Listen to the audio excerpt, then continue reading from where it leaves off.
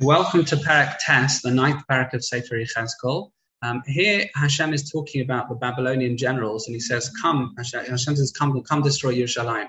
There are 6 men with sledgehammers here, accompanied by the Malach. The Radak says it's Gabriel. They're dressed in linen. What is the 6 things? So these are the 6 attributes of Hashem. Half of them are anger, half of them are destruction. The Gemara in Shabbos and Hay talks about them. Hashem tells Gabriel, mark a letter on the residents of Yerushalayim, have a tuff on their forehead or wherever to determine their fate. Fascinating. The 6 people who carry out Gabriel's decision were ordered not to display any mercy and killing the idolaters within the Beis HaMikdash. The Gemara in Shabbos discusses that the righteous are going to be punished alongside everyone else because they didn't protest the Rishon weren't doing well. And anyone who isn't mocha, they're nitfas ba'osa aveira. They get a part of that aveira as well.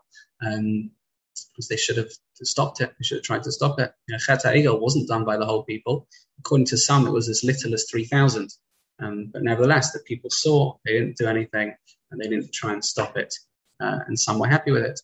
What happened over here? So these angels, these Malachei Chabola, these beings, they slew many people. Yechezkel said, Hashem, you're destroying all of Clan Yisrael.